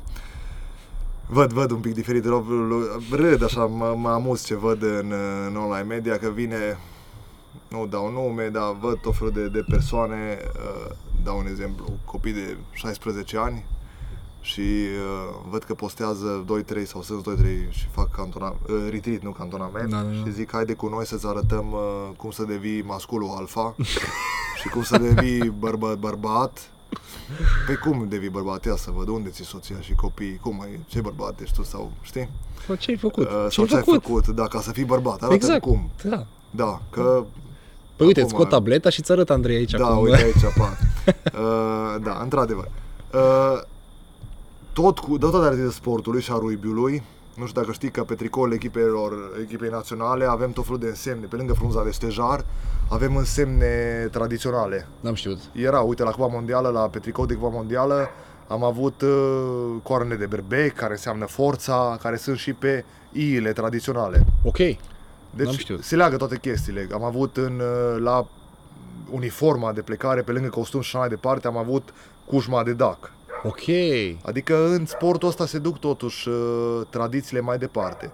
Nu departe de aici, eu și soția suntem din Maramureș și ea chiar de la țară, mi-ar fi dorit și eu să fiu la țară, îmi dorea mult, mergeam la bunici, dar nu în forma unde stă ea, stă în inima Maramureșului, părinții ei chiar au pensiune și acolo mă simt că mă rup. De aia am zis visul meu după terminarea sportului de performanță, pentru că eram foarte mult condiționat de programul de la rugby, am zis, băi, când ne lăsăm, facem cantonamentul nostru, nu ăla unde te extenuezi cu antrenamente și așa mai departe, cu sport, bineînțeles, dar sportul sub o altă formă. Adică, nu știu, tu când hai să spun o întrebare. Când te-ai jucat că dau din casă, un eveniment care va avea loc, adică nu, una dintre activitățile care avea loc la următorul eveniment. Când te-ai jucat ultima dată v-ați ascunselea? Wow. Că e sportiv și faci sport. Când te-ai jucat ultima dată v-ați ascunselea? Când am jucat v-ați ascunselea ultima dată? Asta e o întrebare exact care trezește sentimentul de melancolie pe care l-ai avut tu la terminare. Dar crezi că activitatea asta te va ajuta să stârnești puțin chestia de copil în tine, de fericire, trezește copilul din tine. Cred, cu siguranță. Despre asta este cantonamentul Team Rădoi. Să mergem îți dau un exemplu de zi pe care vrem să o facem, să mergem dimineața, ne trezim, doar dacă sunt informații publice, să nu dai din casă, să nu știe oamenii ce se întâmplă la cantonament, da? Deci dacă tu vrei să le faci dezvăluirea a ceea ce faceți în cantonament... Zicem o zi. Așa, bun. Hai să zicem o zi, că toate vor fi speciale. Toate sunt diferite. Atunci dar o zi, și nu știu, poți să-mi confirmi sau infirmi și tu când ai făcut chestia asta ultima dată. Te rog. Și dacă pe tine așa, Igor, te invit acum, uite, oficial, te invit în cantonament. Mulțumesc foarte mult. Să ai parte de activitățile astea. Când ai concursul Știu că tu faci cantonament în 13-16 octombrie. Eu la începutul lunii septembrie am, deci cu siguranță. Concursul, deci nu poți. Eu la începutul lunii septembrie am concursul. Ok, deci octombrie. Da, în octombrie. La fix, după vii acolo o să vezi, detoxul la noi este mental și, bineînțeles, îți vei primi bucurie în suflet, în inimă și în papilele gustative cu niște gogoși de acolo și plăcintă și așa mai departe. Da, eu am avut norocul să văd de fapt ce ai postat. Da, exact, da. Și acum hai să zic o zi de acolo. Ne trezim dimineața, mic dejun clar, cu slănină, cu brânză, cu totul din producție proprie, adică... Producători locali. Soacra are porci acolo. Deci direct de acolo. Mini-ferma, face pateu de casă, cu ficat fiert, cu untul face de casă, din laptele de vaci, care vacile sunt în curte acolo, vă arată dimineața, cum face untul, cum îl separă, cu brânză, așa mai departe. Deci totul producție proprie, după care o cofeluță, stăm la o poveste, avem anumite activități pe care vrem să le facem și pe la amiaz mergem la stână. Ok. La stână ne așteaptă acolo la fel cu pradou tradițional și așa mai departe și activitatea fizică, pentru că bineînțeles trebuie să ne merităm mesele, știi de vizativul, merită mesele. Principiul tău. Da? Vom avea activități care sunt de mult uitate, pierdute și care cu siguranță pot să strânească copilul din tine, fericire, melancolie. Promovăm foarte mult să vină cu copii, pentru că sunt copii care nu au văzut cum s-a muls oaia, cum se face brânza, cum se pune la strecurat cei zero, da? Că foarte mulți beau proteină de zero. Ce zero? Da, nu știu, păi hai să vezi de unde vine vacă, zero. Lapte, exact. Exact, da? După care Ne jucăm în vațe ascunselea, facem jocuri de tabără, facem pe echipe, facem un foc. Bineînțeles, ni se va face acolo la stână un balmoș. Nu stai mâncat balmoș vreodată? Nu. Este cea mai genială mămăligă. Mămăligă, da, mămăligă, nici eu nu știam exact cum se face, dar acum în ultimul cantonament am fost la stână și ni l-a preparat. Se ia lapte proaspăt, smântână, zămăchișă, dacă știi ce e. Habar n-am. Un fel de iaurt de casă făcut de ei. Cașcaval, urdă, deci cam toate felurile de, nu știu cum le pune, pe rând, fiecare, una mai repede la fiert, mai. După care pune, asta că era mâncarea care eu mâncau dimineață și îi ținea toată ziua, e greuță, îți oferă foarte multă energie, gândește că sunt grăsimi, exact asta mă gândeam. Cu carbohidrați, cu mămăligă. Exact. Adică mămăliga e descompunere rapidă, dar grăsimile care sunt foarte multe o descompune lent. Și băgau dimineața un pumnuc de ăsta făceau un cazan de la mare și aveau pe toată ziua. Și toată ziua îi dădeau. Deci de acolo cu fasting-ul, nu prostiile care sunt acum promovate că foarte tare. E fereastră, nu știu ce, n-aveau vreme. Ea băgau dimineața, făceau cazanul de seara sau eu știu, sau făceau dimineața o oală de aia mare la ora 5, băga fiecare câte un bol și hai, dă-i toată ziua. Deci fasting era obligatoriu, nu? Că n-aveai de ales. Da, mă uit pe ceas, n-am voie să mănânc încă. Da, ăla zicea, băi, o să mănânc de seară când ajung acasă.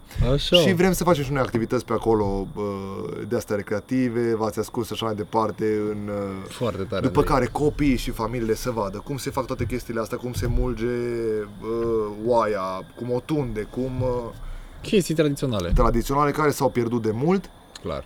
Bineînțeles, suntem iubitori de carne și ultima dată am pus un miel la rotisor și l-am doborât acolo.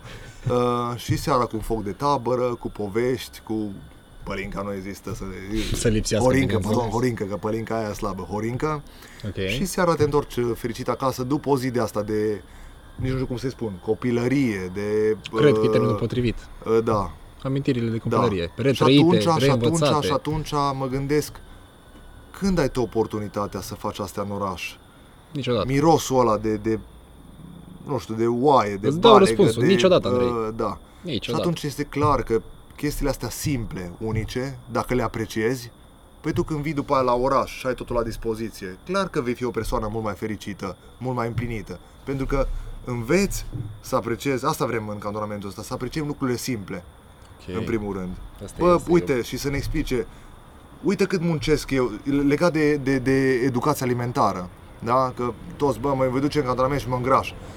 Dacă asculți niște principii de acolo, ce spun oamenii ăia de la țară, cu siguranță vei schimba puțin mentalitatea. Plus vrei să facem o grămadă de exerciții de a evita mâncatul ăsta compulsiv care are parte în zilele noastre.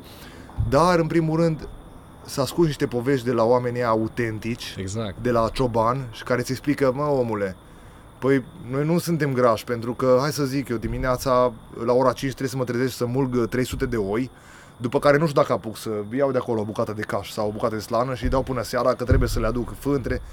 Și atunci stai puțin, exact ce spun, cum merită-ți mesele. Da. Oare este bine ceea ce fac eu, să stau lângă mâncare toată ziua să mănânc și să nu fac activitate și așa mai departe? Exact. Și atunci vrem să implementăm puțin din chestiile astea simple pe care le auzim acolo, le vedem și bineînțeles probabil le și punem în practică, să vină copilul, să punem mâna pe țâță, să mulgă și să-și pună o cană de lapte, să bea o cană de lapte autentic, să vadă cum este gustul față de ceea ce ia el din magazin. Să vadă cum rămâne zerul pe pahar și așa mai departe. Exact. Ok, da, descriind așa cantonamentul, pentru că nu mai permit să-l numesc retreat. Nu, retreat, da. E și așa... în engleză retreat. Da. Noi mergem pe... Exact, deci, clar, descriind așa cantonamentul, îmi dau seama, Andrei, că ai ales perfect numele cu înapoi la origini.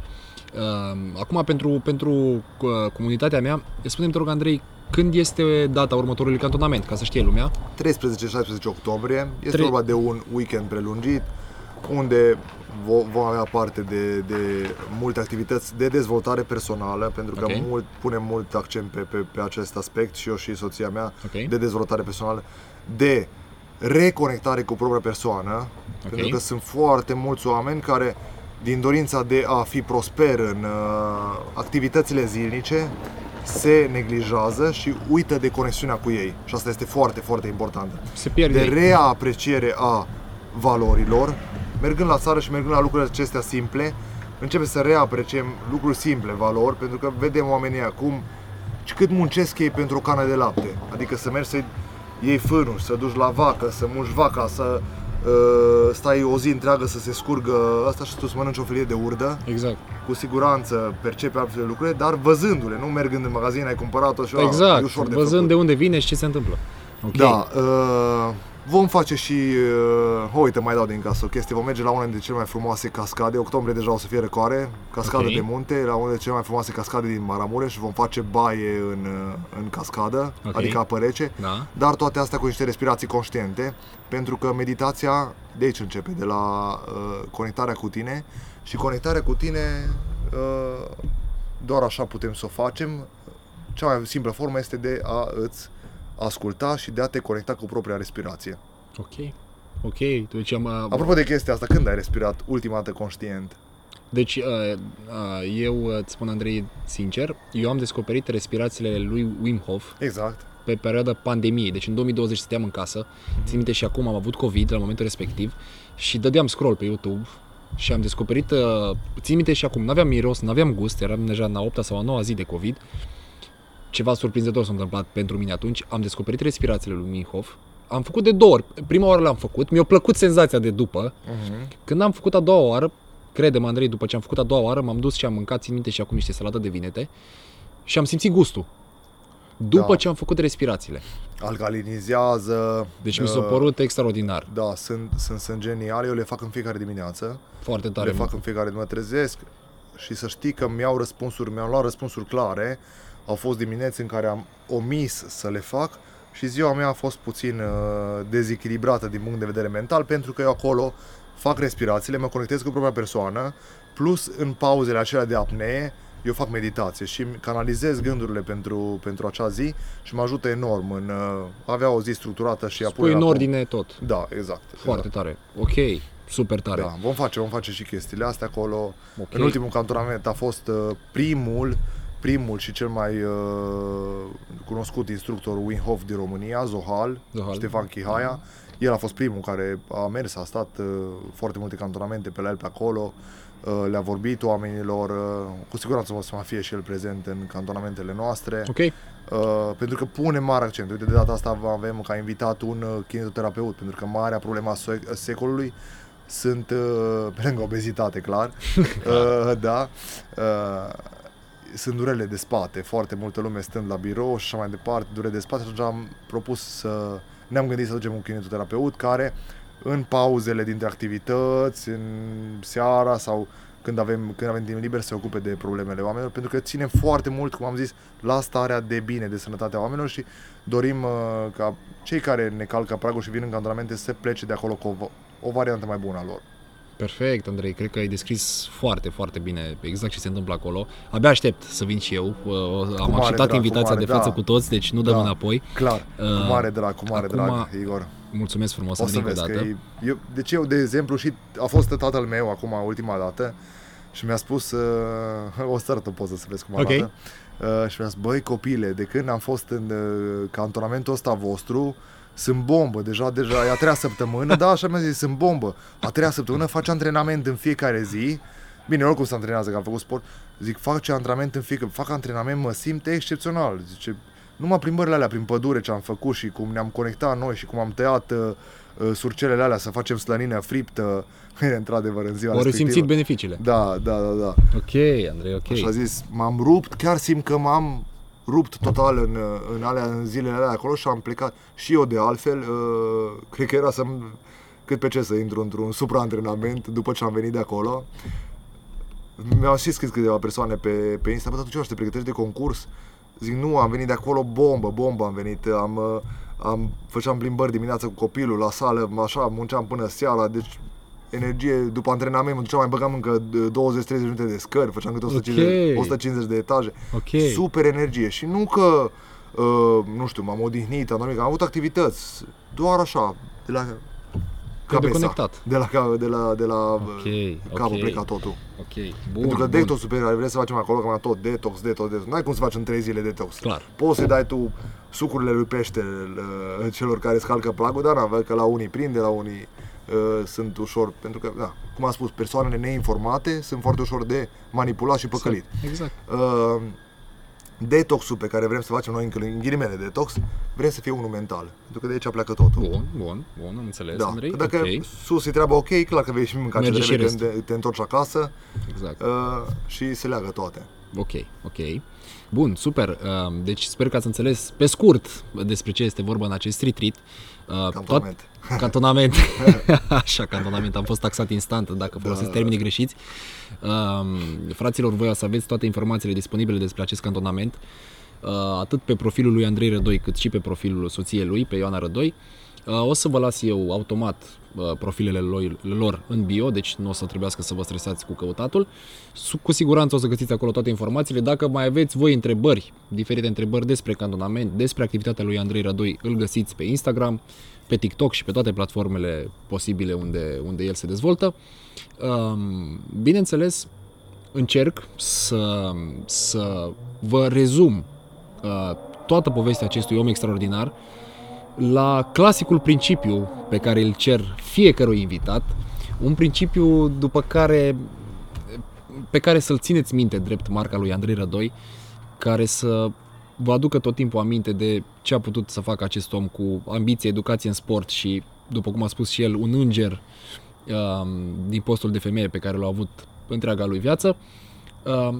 Aș vrea să ne spui, Andrei, pentru atât comunitatea mea cât și comunitatea ta, pentru toți oamenii care ne urmăresc, care este, Andrei, principiul după care ți-ai ghidat toate acțiunile, după care îți ghidezi în continuare acțiunile, care este principiul care îți dă putere și care te face așa să te aduni, să te pui la loc și să mergi înainte.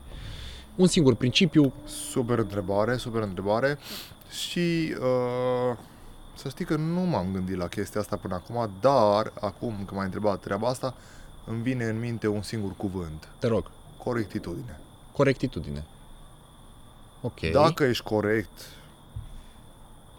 corect? Da, din toate punctele, adică corectitudine înseamnă și să etica muncii, da?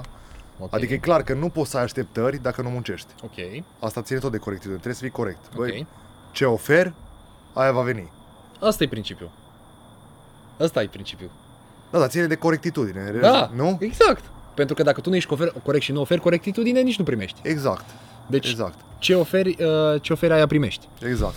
Logic. Aceeași energie. Ok. După care vine și la disciplină, da? Okay. E clar că dacă nu ești disciplinat și viața ta este un haos, doar haos poate să iasă, nu? Exact. Tot de corectitudine ține.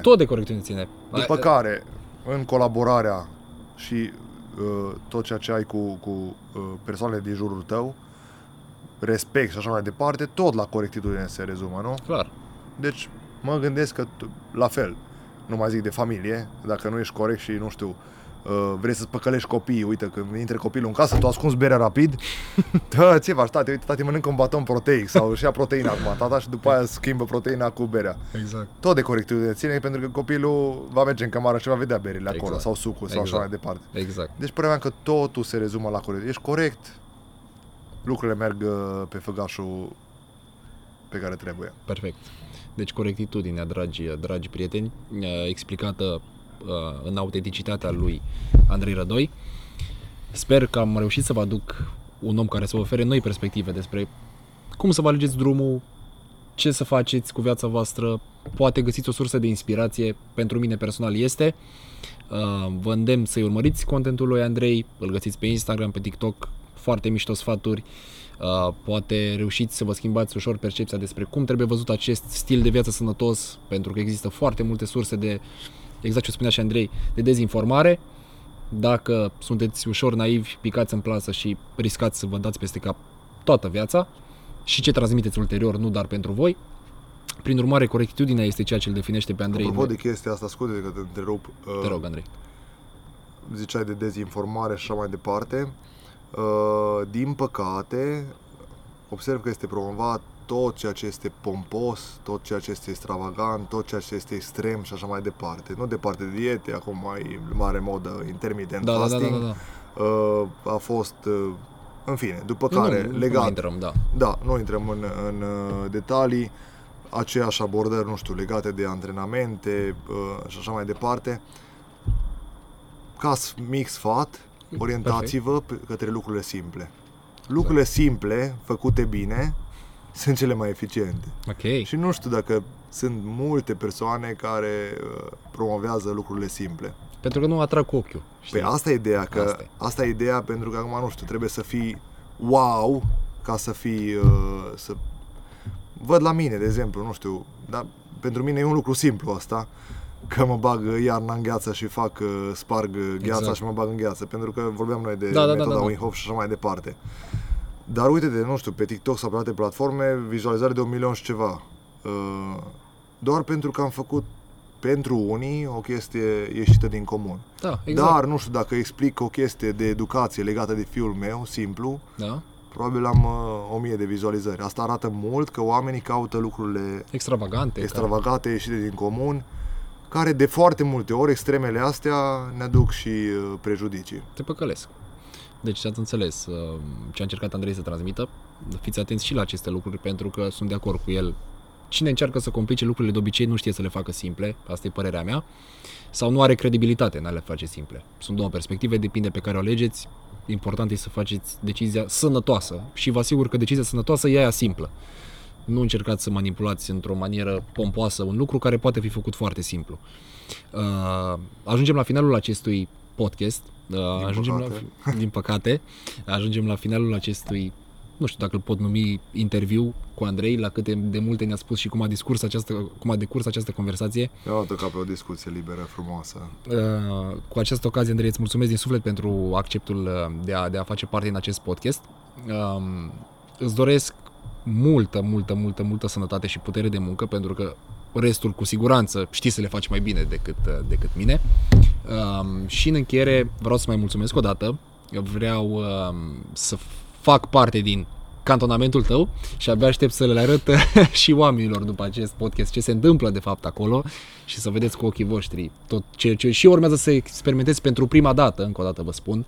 Nu e ca și cum eu am fost crescut la țară și am mulți vacă, exact ce povestea Andrei, dar vreau să învăț aceste lucruri, prin urmare îmi găsesc și eu o putere de inspirație în familia Rădoi și vă recomand să-l urmăriți pe Andrei, pe soția lui, mă repet, pentru că postează un content super fain și sunt convins că puteți să evoluați. Andrei, câteva cuvinte de încheiere, dacă nu, oamenii o să te urmărească oricum pe Instagram și văd acolo cât ești de activ. Da, legat de chestia asta, am zis, este singura chestie care nu-mi place să o fac, dar știu că e nevoie, nu știu. Am ascultat un podcast tare fain și zicea că noi, din păcate, în chestia asta pe care o facem cu antrenor personal, cu diete, cu nutriție și așa mai departe, dacă nu expunem pe rețele și nu ne arătăm din rutina noastră zilnică, e ca și era în engleză, era ca și o persoană care are un aprozar și nu scoate pe masă fructele și legumele și le ține sub tarabă, știi? Okay. Da, zice, le ai, scoate-le pe masă, expune-le. Transmite-le. Într-adevăr, da.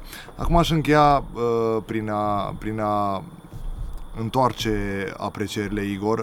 Drept dovadă de am și venit la podcastul tău. Te apreciez foarte mult și ce apreciez, chiar mai spuneam astăzi unui tânăr din domeniu, coleg de-a tău de la sală. Okay. Da?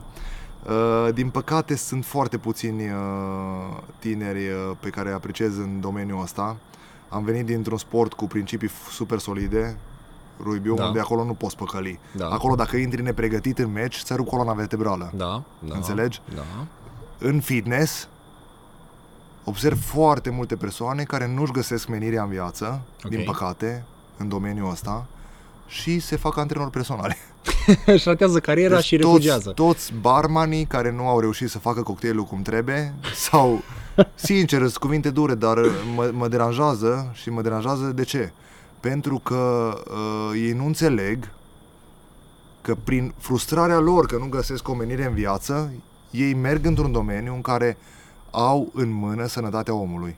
Exact. și sunt foarte puține persoane care se informează foarte bine în domeniu, care pun pasiune în chestia asta și nu o fac doar pentru că nu reușesc în viață și nu au menire. Okay. Și tu și încă câțiva tineri din noua generație vă apreciez foarte mult pentru că faceți treaba asta. Adică, fac din pasiune, citesc, mă informez, vreau să fiu foarte bun în chestia asta pe care o fac. Cum ai spus și tu, puteai să lucrezi să fii avocat. Da. Da? Să faci dar nu, faci ceva ceea ce iubești. Și pe tine se vede chestia asta pentru că nu totuși să fii avocat poți să ai niște venituri substanțiale și nu numai. Nu e ca și barmanul care, sunt supărat că aseară mi-a aruncat la un pahar de șampanie pe față, nu mai vreau să fiu barman, mă duc, mă pompez de 2 ori și mă duc gata. Și învăț și pe alții. Da, sunt antrenor personal și stau și mă joc pe TikTok și zic hai 4 de 10 la aparatul ăla, du-te. Că n-ai ce să greșești la aparat, că e culisant și merge așa, știi? Da, din păcate nu înțeleg că în domeniul ăsta, și sunt foarte mulți, am văzut foarte mulți și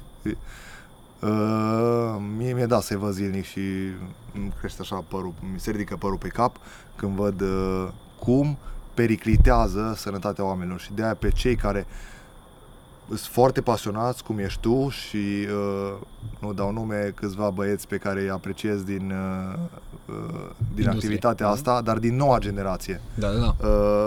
Pentru că din vechea generație sunt într-adevăr foști profesori de sport, foste persoane care au făcut facultate de sport, da, și activează în domeniu, dar din noua generație, probabil ai observat și tu. Exact.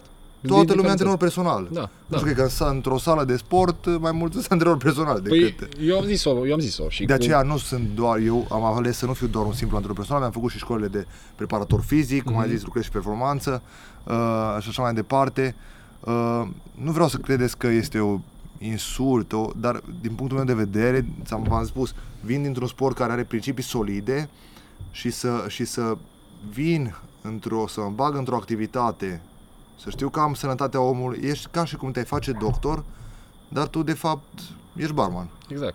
Și omul vine la tine și îl păcălești, că știi de fapt ce e bine pentru sănătatea lui, dar ție doar, tu știi din ce ți-a zis doctorul tău când te durea măseaua, pune acolo ceva pe ea și îți trece. Exact. Înțelegi? Da. Ceea ce e o chestie super tristă, dar eu zic că se va demola ușor, odată cu cultura noastră. Dacă te uiți afară, am mers în Anglia și jucam în Anglia, acolo clar ajungea antrenor personal doar cine avea cunoștințe solide, plus că aveau anumite examene, să treacă anumite bareme. Nu, vreau să vin și eu la sală, că îi spui la patron să duc și eu 3 clienți în sală, bine, haide, vino. Alte principii. Acolo lumea era super informată, ieșea la alergare pe stradă, nu râdea nimeni dacă fugi pe stradă zice că ești nebun, știi? Ok. Altă societate, altă cultură și bineînțeles, uite, ți-am zis, sunt câteva persoane tinere în domeniu, printre care te numeri și tu și te felicit pentru chestia asta, unul dintre cei care îi apreciez cel mai mult de la noi din oraș.